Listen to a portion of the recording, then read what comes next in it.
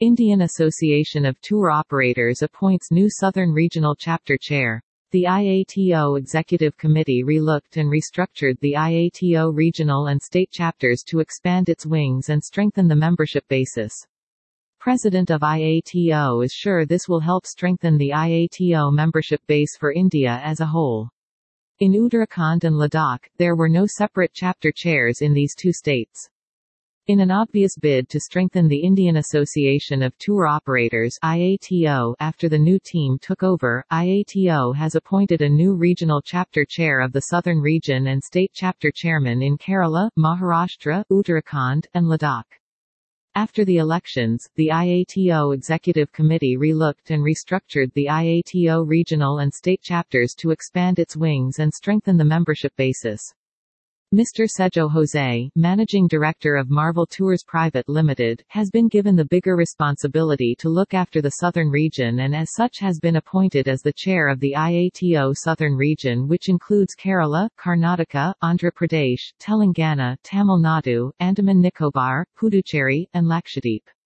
Previously he was the chapter chair of Kerala.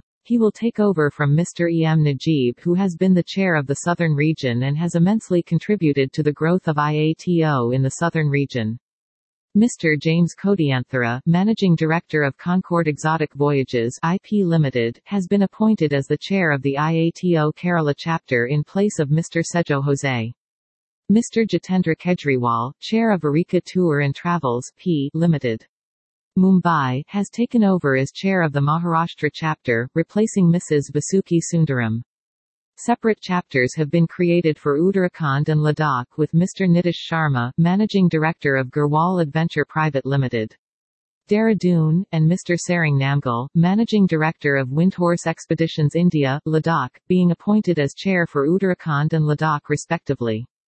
Mr. Rajiv Mehra, President of IATO, while welcoming the new regional state chapters, mentioned that he is sure that this will help strengthen the IATO membership base for India and especially in Uttarakhand and Ladakh as there were no separate chapter chairs in these two states.